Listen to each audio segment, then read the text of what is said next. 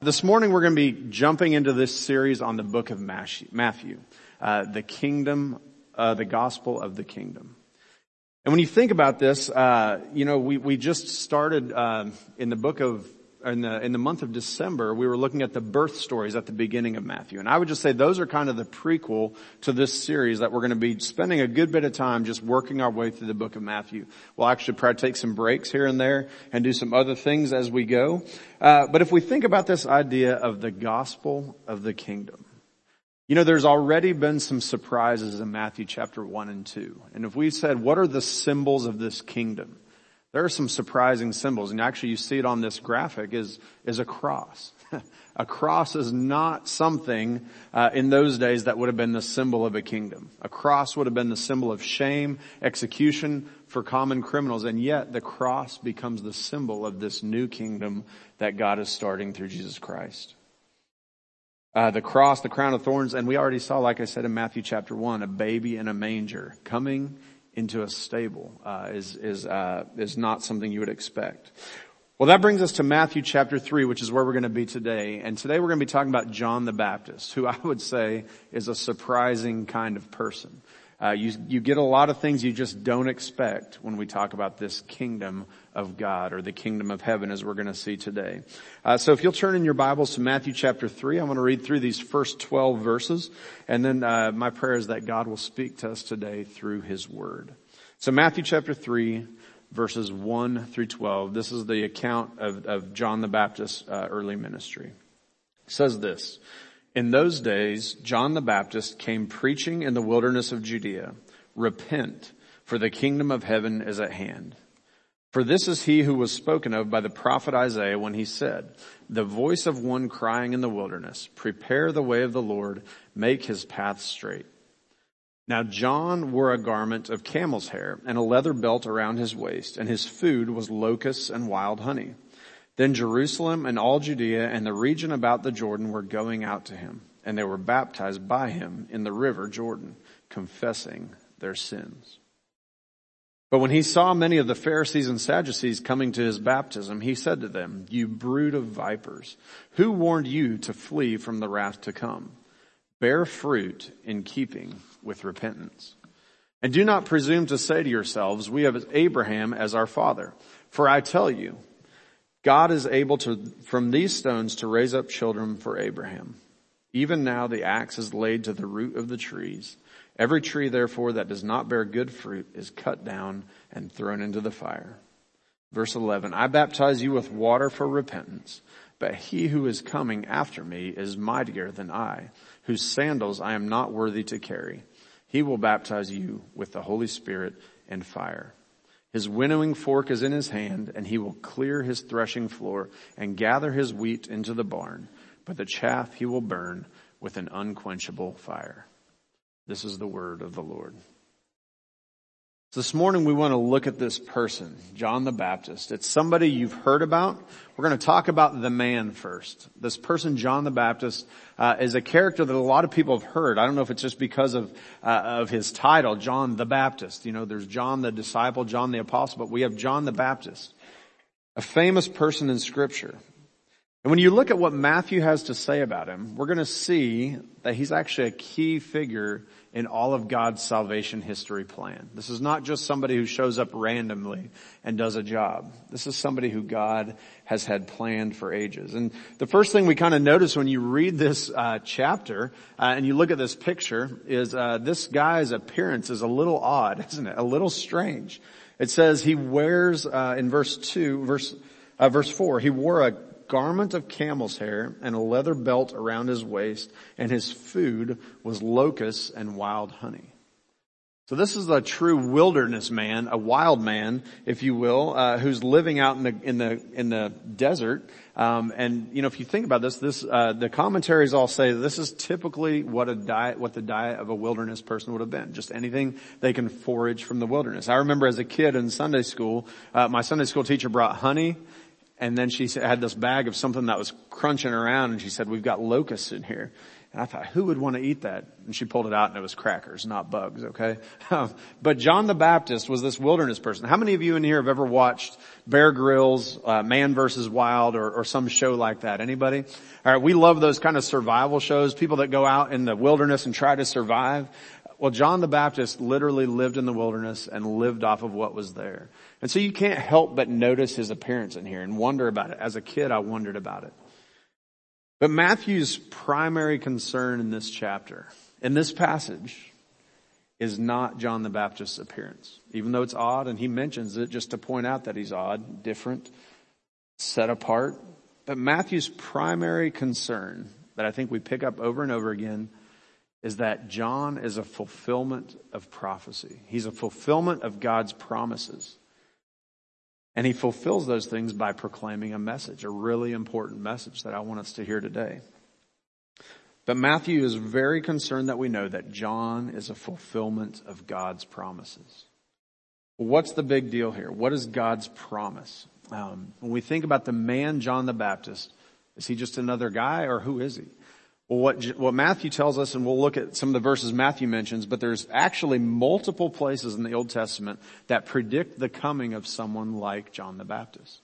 And God says to these people, I'm going to send someone to prepare the way for the Messiah. Matter of fact, if you're in Matthew, turn back like 3 pages, okay? Like 3 pages to Malachi. Malachi is the last book of the Old Testament. So the very last words of the Old Testament, Malachi chapter 4, verses 5 and 6. I'm going to put these up on the screen. If you think about what happens here before Jesus comes, Malachi is the final prophet, the last prophet who speaks a message from the Lord. And then we have what's called 400 years of silence. God doesn't give any more messages. God goes silent, and the people of God are saying, where are the prophets? There's no one else coming to give us a message until John the Baptist shows up. John the Baptist is the next prophet that God sends. Look at Malachi 4 verses 5 and 6. Again, these are the last words of the Old Testament left ringing in the children of Israel's ears, in God's people's ears for 400 years. Here's what he says. Behold, I will send you Elijah the prophet before the great and awesome day of the Lord comes. And he will turn the hearts of the fathers to their children and the hearts of the children to their fathers, lest I come and strike the land with a decree of utter destruction. Those are kind of sobering words to have ringing in your ears for 400 years. God says, I'm going to send you a prophet who's going to turn you in the right direction, or else judgment will come. That's kind of the last words of the Old Testament. There's a reason a lot of people say we don't like the Old Testament. We like the New Testament. They don't like these messages of judgment. And yet, if you don't understand the messages of judgment, you don't understand the reason why Jesus Christ had to come. Go back a little further in Malachi chapter 3, Malachi 3 verse 1. Again, Malachi 2 times predicts the coming of this person. It says this, Behold, I send my messenger, and he will prepare the way before me. And the Lord whom you seek will suddenly come into his temple, and the messenger of the covenant in whom you delight, behold, he is coming, says the Lord of hosts. So God has predicted this twice in the book of Malachi, that last book of the Old Testament, saying there's going to be a messenger who comes, and when he comes, be on your lookout, because then the Lord whom you seek is going to come into his temple. So why did God send John the Baptist? To prepare the way for Jesus. Well, why did he have to do something like that? I think it's God's grace and God's mercy. He told his people, when you see this messenger show up, pay attention, because the king is coming. The Messiah is almost here. So these people were waiting for the messenger who would then predict the coming of Christ. So that's Malachi. I want to go back to Matthew. Matthew chapter 11. We're going to skip ahead a little bit here in Matthew. Matthew 11, this is not on the screen, but verses 13 and 14. Jesus' disciples ask him about John the Baptist. And what does Jesus say about John the Baptist? He says this, For all the prophets and the law prophesied until John. And if you are willing to accept it, he is Elijah who is to come. So Jesus himself says, John the Baptist is the guy that Malachi was talking about. Elijah who is to come. Now here's what's funny. If you read further in the Gospels, I think it's in Luke, it's in John chapter 1, people actually ask John the Baptist, are you Elijah? And he says, no, I'm not. Because he's not. He's John the Baptist. Jesus says here, if you're willing to accept it, he is the Elijah who's to come. In other words, it's not quite what you expected. You thought Elijah, that prophet from the Old Testament, was going to come back to life or come back to talk to you. He's like, you've been thinking about it the wrong way. God is sending a prophet who will speak like Elijah did, in the spirit of Elijah, with the same message that Elijah had. And his name is John the Baptist. One more verse. Flip over to Luke chapter 1, verses 16 and 17. And we just got done with the Christmas story. Okay. So one of the very first things that happens in the book of Luke is the angel Gabriel comes to Zechariah, the father of John the Baptist, and then he comes to Mary a little later. But when he's talking to Zechariah, he tells him, you're going to have a son. And look at verses 16 and 17. And he will turn many of the children of Israel to the Lord their God. And he will go before him in the spirit and power of Elijah, to turn the hearts of the fathers to the children, and the disobedient to the wisdom of the just, to make ready for the Lord a people who are prepared. So the angel predicts this. The Old Testament predicts this. Jesus says this is the Elijah who Malachi prophesied about. This is the one who's going to come and make ready the way for the Messiah. A couple of other verses. In fact, Matthew actually quotes this. Isaiah 40 verse 3. You see that in our passage today. It says this. This person's proclaiming, the voice cries in the wilderness, prepare the way of the Lord, make straight in the desert a highway for our God. So we're talking about John the Baptist, the man. Who is he? What did he come to do? You know, it talks here about making straight a highway for our God. You know, when you have a special guest who comes to visit your house for Christmas, maybe. Some of you probably had family who came into town. What did you do to get ready for that special guest? You probably cleaned the house. You picked things up. You got towels ready for them. You put sheets on the beds. You prepared the house so it was ready for your guests to come. And Jesus, or the scriptures tell us that John the Baptist is preparing for Jesus to come. He's preparing the hearts of the people for Jesus to come. It talks about this idea of preparing a highway for our God. So in other words, is this a pathway that God's going to be walking down? Or I think if you read all of Scripture more accurately, you could say it's a highway so that people can come to God clearly and unobstructed. I think that's part of what we see John doing. You know, we had a snowstorm that came through 2 days ago back at my mom's house. Okay. We were actually going to come home Friday, but it snowed like crazy on Thursday. So we stayed an extra day. And this is something I forgot about. When you live in a place where it snows, the sidewalks get covered up. And then if you're going to have guests come over for dinner that night, you have to get out and prepare that sidewalk, shovel the snow out of the way so they can walk into the house without tracking it all in or without slipping and falling and breaking their leg. And you have to prepare the way. And it reminded me a little bit of this text. John the Baptist comes and says, we're going to clear out the pathway. We're going to clear the sins that are in the way out of the way so that you can hear clearly what this king has to say to you. He's coming to prepare the hearts of the people to get ready for this special guest who's coming to visit them. The special Christmas guest. So we see this man, John the Baptist, predicted in the Old Testament. Flip over to John chapter 1. I think every one of the four Gospels dwells at length on John the Baptist. Because like I said, this is not some guy who just showed up spur of the moment. This is someone who God had promised. And he said, when this guy comes, when this prophet comes, watch out. That means that the king is almost here.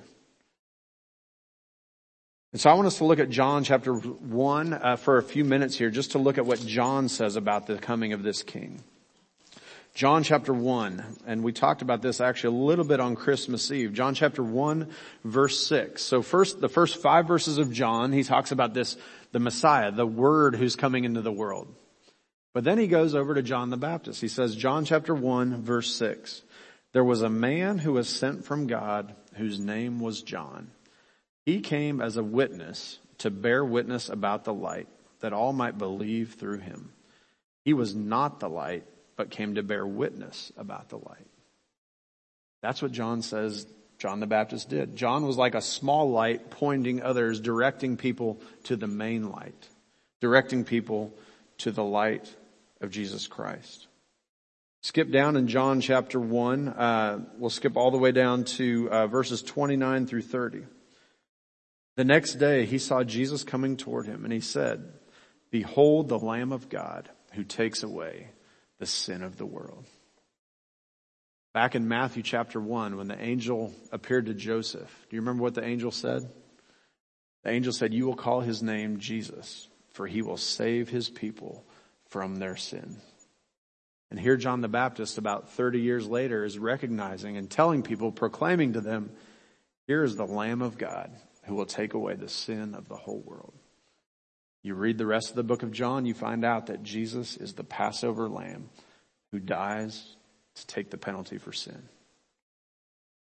So John the Baptist is pointing all the people to that. Here's another key verse. Flip over John chapter 3, verse 30. John 3, verse 30.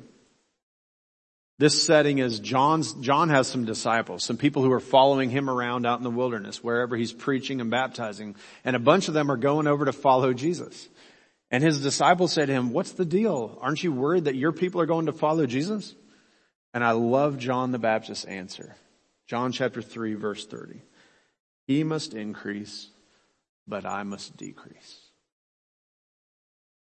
He must increase, but I must decrease. That's the heart of John the Baptist. He says, I have one job and one job only, and that's to make Jesus look good, to point people to him, to direct people to follow him. Stop following me, go and follow him. That's his one purpose in life, and he embraces it. He must increase, but I must decrease.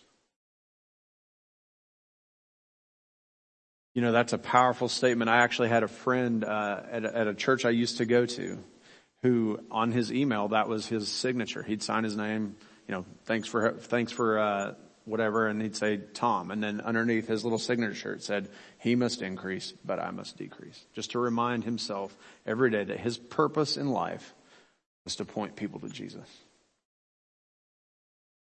So John the Baptist came to lead people out of the wilderness of sin and into a relationship with the King of the universe who was about to come. John came to lead people out of the wilderness of sin and into a relationship with God. That was his calling, a relationship with the living God. And John, as we're going to see in his message here in just a second, was under no illusions. He knew that sin is what keeps people from having that relationship with God. And so he says, here's the one who can take that sin away. And you can have a relationship with God. So we're not going to look at it today, but John the Baptist actually has a tragic death in Matthew chapter 14. We'll deal with that weeks from now when we get to that. But he has a tragic death. His whole life is spent pointing people to Jesus. And then he dies. And so when we think about John the Baptist, the man John the Baptist, there's a couple takeaways that I want us to just kind of get before we move on to what his message was. First takeaway is this: God uses people in his plan. Even strange people, okay? Even strange people. John the Baptist was a little bit strange. He lived out in the wilderness and people thought, who is this guy? And they went out to see him. And I've always thought to myself, why did God have to send John the Baptist? Why was that such an important part of the plan? Why couldn't he have just sent Jesus? Why did he need John the Baptist to prepare a way? Well, for one thing, it was to fulfill the promises he had made. And the other thing, it was to give people a heads up. Hey, the king is almost here. Be ready. Be ready. And so God uses people. God chooses to use people like John the Baptist. He chooses to use people like you and like me to point people to Jesus. John the Baptist is a very unique person in history. But God uses other men and other women to do the exact same thing, just in a different time and a different place. God uses people, even strange people. See, it's easy for us to say, well, God can use me because I'm normal, but that person over there, they're kind of weird. And I don't think God's really going to use them. And God has a whole different standard. Remember, God says, I don't look at the outward appearance. I look at the heart. So God uses people. He wants to use people. He wants to use you to draw others to Jesus. And then that second takeaway is what you see in John's words and his actions, this humility. And I think this is our takeaway. We have to think this every day of our lives. He must increase, but I must decrease. Jesus must increase, but we must decrease. That means we're pouring out our lives, as Paul says, as drink offerings, so that by whatever means possible, more people are coming to see Jesus and coming to know Jesus. He must increase, but I must decrease. I think those are some of the takeaways we can just see just by looking at John's life and who he was. Humility enables effective service. But then that brings us to the message that John proclaims. What did this crazy man, this wild man out in the wilderness say to the people? And it's really a very simple message in verse 2. It says, repent, for the kingdom of God is at hand. Repent, for the kingdom of God is at hand. In other words, turn away from your sins because the kingdom is almost here. Turn away from your sins, the king is coming. Again, this goes back to what the angel said in Matthew 1:21. You will call his name Jesus, for he will save his people from their sins. And so John says, if he's going to save you from your sins, turn away from them now so you'll even be more ready to accept him. We talk about this idea of repentance.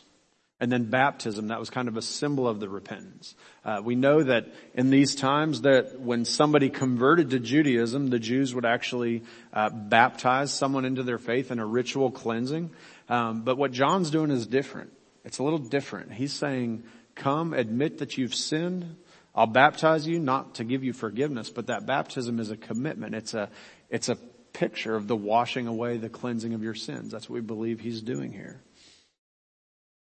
And so John says repent. So we need to talk about this word repent for a little bit. Repent in Scripture literally can be translated as turn or return. So in other words, it's this idea of a 180-degree turn. You're going one direction and you repent from going that direction and go back the other direction. Sometimes that can be painful, right? Repenting means turning away from something you were doing and turning back to something else. Turning away from sin and turning to God. Now it's important for us to realize that sometimes when we think about this idea of repenting, when John tells people to repent, or if you have a scripture that tells you to repent, you think, oh yeah, that means I need to feel sorry for doing something wrong. But repentance is not just remorse or regret, although those things kind of have their place. Repentance is more than just a feeling that you have inside that, man, I wish I hadn't done that. Or I regret that I got caught doing that. Repentance is not just a mental thing. It's actually a change of action. It's actually a change of action. And you know what's hard about this topic, and we're going to come to this a little bit later, is sometimes if you're stuck in a sin and you say, I know I need to repent. And so you say, God, please forgive me. I'm going to repent. I'm just going to try harder. How does that work for you? It doesn't work, does it? Because there's only one who can bring the cure for your sins. And you have to depend on him to heal you. And that's the King, Jesus Christ. The one that John is pointing to. He's saying, clear up your lives now so that you're ready to receive what Jesus is going to offer you. It's only possible for you to repent if he changes your heart. It's not just a change of mind or a change of attitude. It's a change of action. You know, there's a frequently told story, even though you've probably heard this, I want to just read it again to you. You've probably heard this story about the battleship who was signaling in the night. And so there was a battleship on an exercise at sea in bad weather. It was dark and foggy, and the captain was on the bridge. Just after dark, the lookout spotted a light on the starboard side. And the captain asked if it was steady or moving. And the lookout replied that the light was steady, meaning that they were on a direct collision course with that ship. So the captain ordered the lookout to send out a signal to the other ship. Change your course now by 20 degrees. We are on a collision course. The signal came back. It's advisable for you to change your course. The captain signaled, "I am a captain. Change your course 20 degrees. And the response came back, "I am a seaman, second class. You better change your course 20 degrees. Well, the captain now was furious. He sent back, "I'm a battleship. Change your course." And back came the signal, "I'm a lighthouse. Change your course." If you think about that, the captain could have said, "Oh, okay, I agree. You're a lighthouse. Good for you. I completely agree with you." If he hadn't changed his direction, his ship would have crashed. Good picture of what repentance is. He might say, "Oh, I was wrong, sorry." But if he had continued in that direction, it would have been complete disaster. And that's what repentance is. You realize you're headed in the wrong direction, away from God.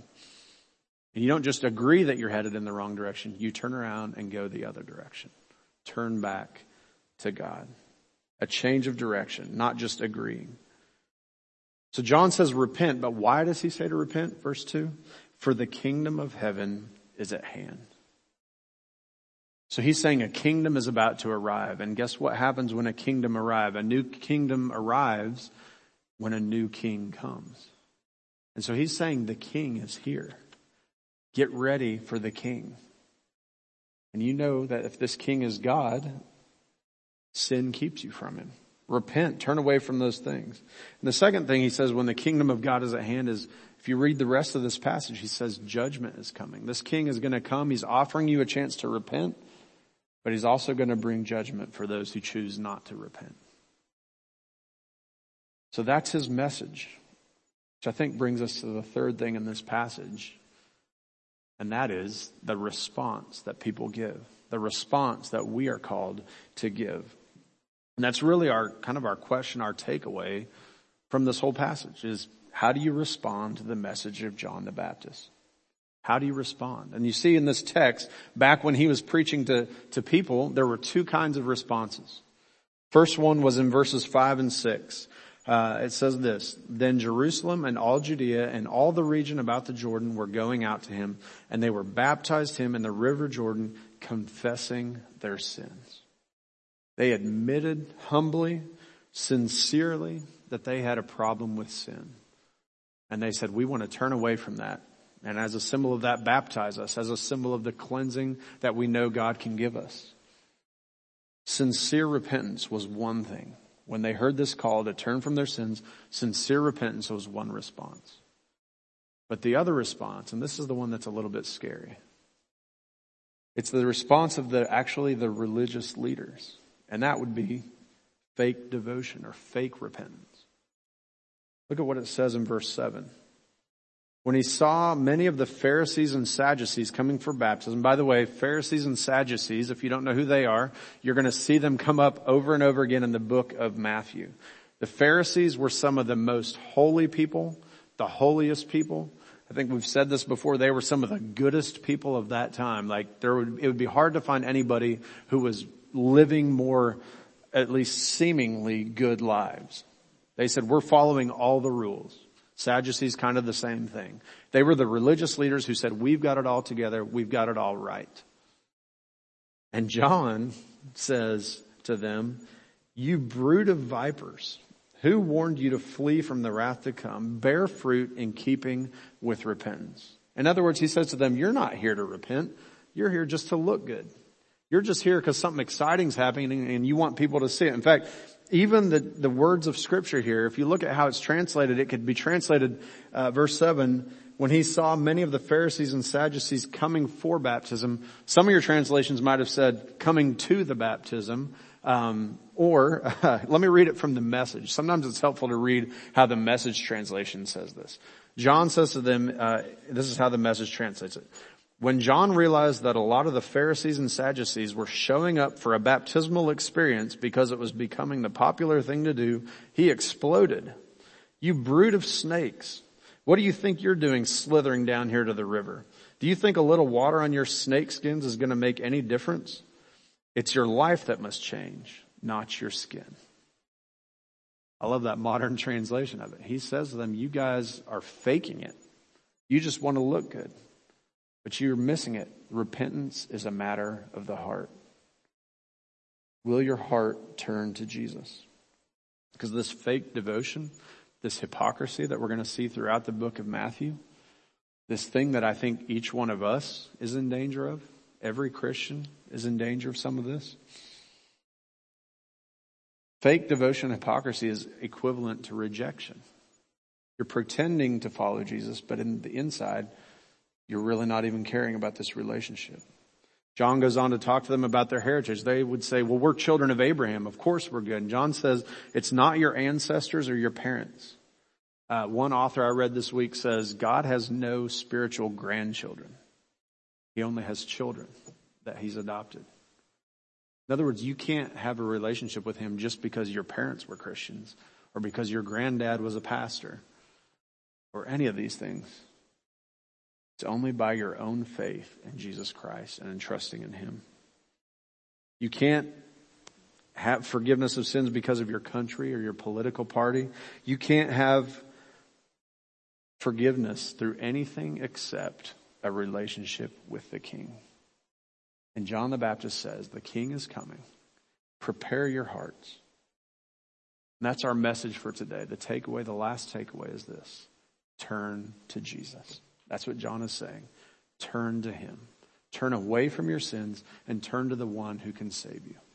The Lamb of God who takes away the sin of the world. Turn to Jesus. That was John's message to the people then. It's actually God's message to those people. And it's God's message to us today. Turn to Jesus. If you've never done that, if you've never said, I trust that you alone can forgive me for my sins, turn to him today. Tell him that. Express it. Come tell me that you did that. And here's the other beauty of that word repentance. It's really a lifestyle thing. Because even if you have turned to Jesus, you've trusted him, he's your Savior, he calls us daily to return to him. Because we get distracted with things. Is there anything in your life you need to repent or turn away from right now so that you can have an uninterrupted relationship with him? Get the static off the line. Return to him daily. I believe that's God's message to the people then and to us now, people at any time. If you read the Old Testament, God says, turn to me and I will return to you. Jesus says the same thing. Come unto me, all you who are weary and heavy laden, and I will give you rest. Let's turn to him and worship him. Will you bow with me in prayer? Heavenly Father, we thank you this morning for your word. We thank you for John the Baptist and his message. God, I pray that we would hear it, that we would embrace it, Lord, and that we would turn to you, if not for the first time, God, then that we would just return to you as our Father over and over again. Lord, thank you for the forgiveness that you offer through Jesus Christ. Thank you that he came to be one of us. God, I pray that over these next months as we look at the King and the kingdom, the gospel of the kingdom, God, I pray that you would open our eyes to the beauty and majesty of who you are and how you want us to live in light of that.